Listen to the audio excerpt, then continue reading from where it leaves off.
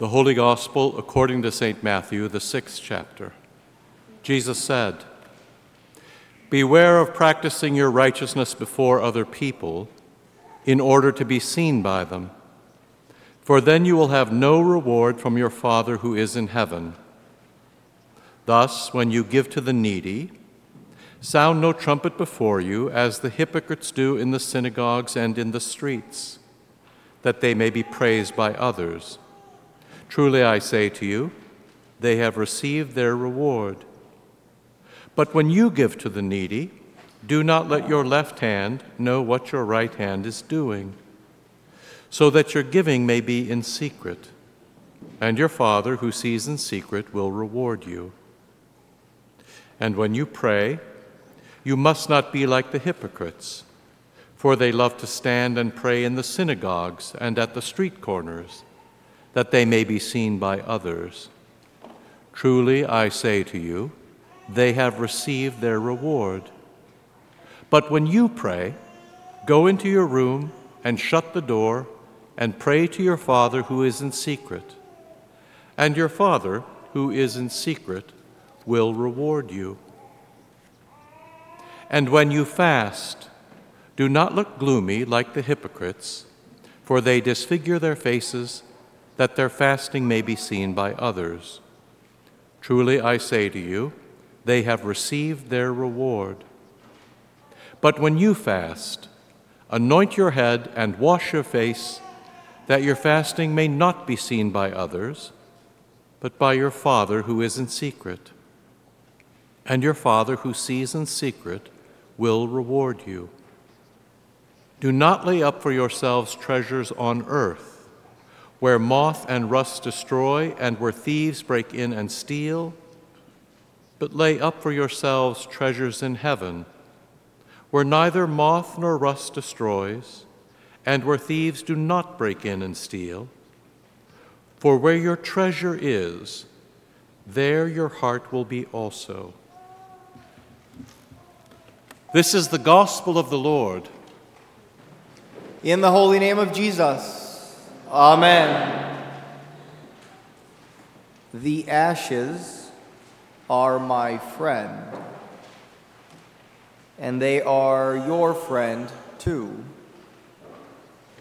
Ashes are the friends you want to have.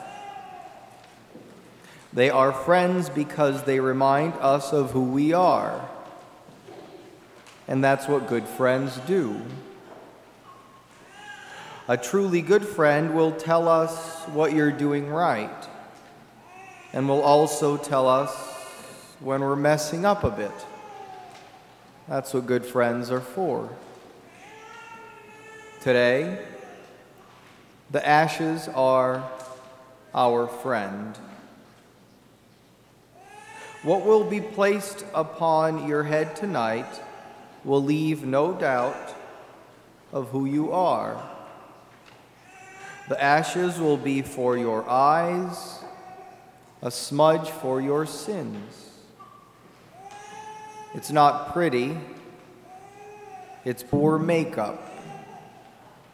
It tells you where you came from and to where you're going.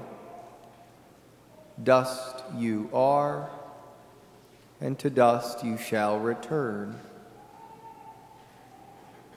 In ashes, we have an identity. We are not who we left at the font, the old creature. We are not who the world desperately wants us to be. And if we ever are those things, the ashes, like a good friend, correct us. The ashes do remind us of our death, the death we had in our baptism, the baptism into Christ's death. His death becoming yours, and his resurrection too. Jesus killed that pride that used to identify you. That pride that told you that you could be a better God than God himself. So your good friend, the ash, tells you all that sunk to the bottom of the baptismal font. Remember? So once a year, we take these friends, the ashes, out to play to remind us of all of this. And what are the ashes reminding of you tonight? Perhaps they are reminding you that the trivial things on which you so depend are not actually you, that those things are less than you. The attachments, while being added on and added on, are detracting from your true self.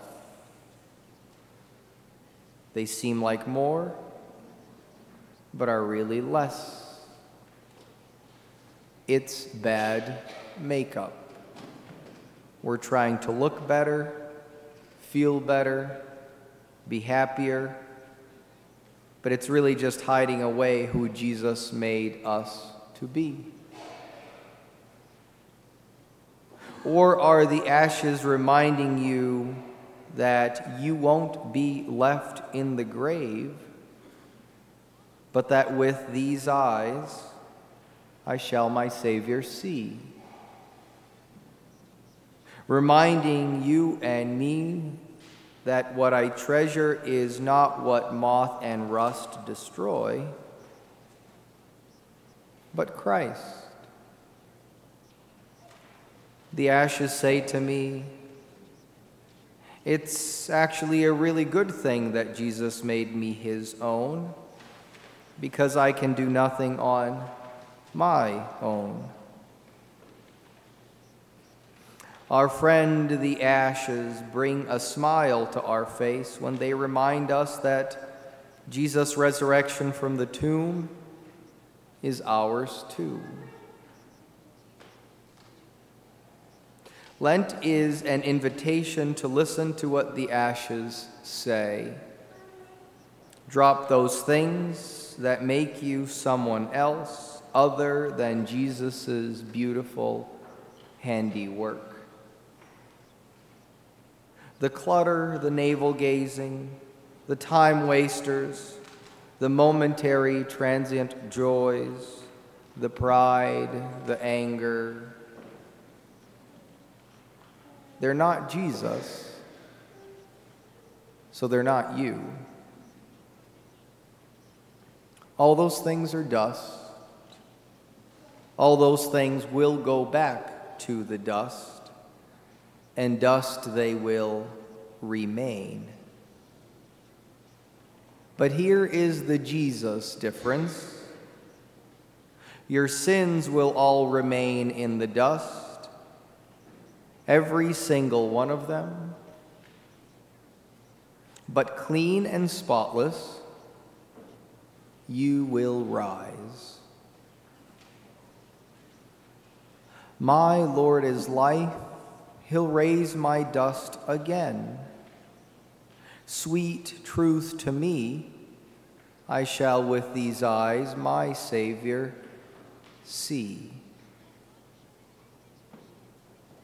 So come and get a smudge on your forehead that tells you that you've already died to all that would keep you from having a forever life with Christ. You've dropped those things at the font, all the way at the very bottom. You'll drop them today when you receive Christ himself in his body and blood. And you'll also drop them this Lent as we walk the road with Jesus to his death and to his glorious rising. St. Paul just told us that there's no better time than right now for today is the day of our salvation.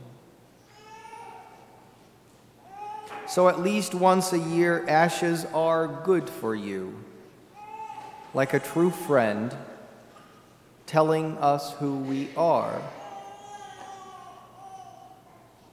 We're treated as impostors, and yet are true, as unknown, yet well known, as dying, but behold, we live, as punished, and yet not killed, sorrowful, yet always rejoicing, as poor, yet making many rich, as having nothing, yet possessing everything. The ordinary nature of these ashes point to the extraordinary reality of who you really are. True, well known to God, alive, joyful, useful, having everything the world would ever want. And that's why the ashes are our friends today, because they tell us the truth. In the holy name of Jesus, amen.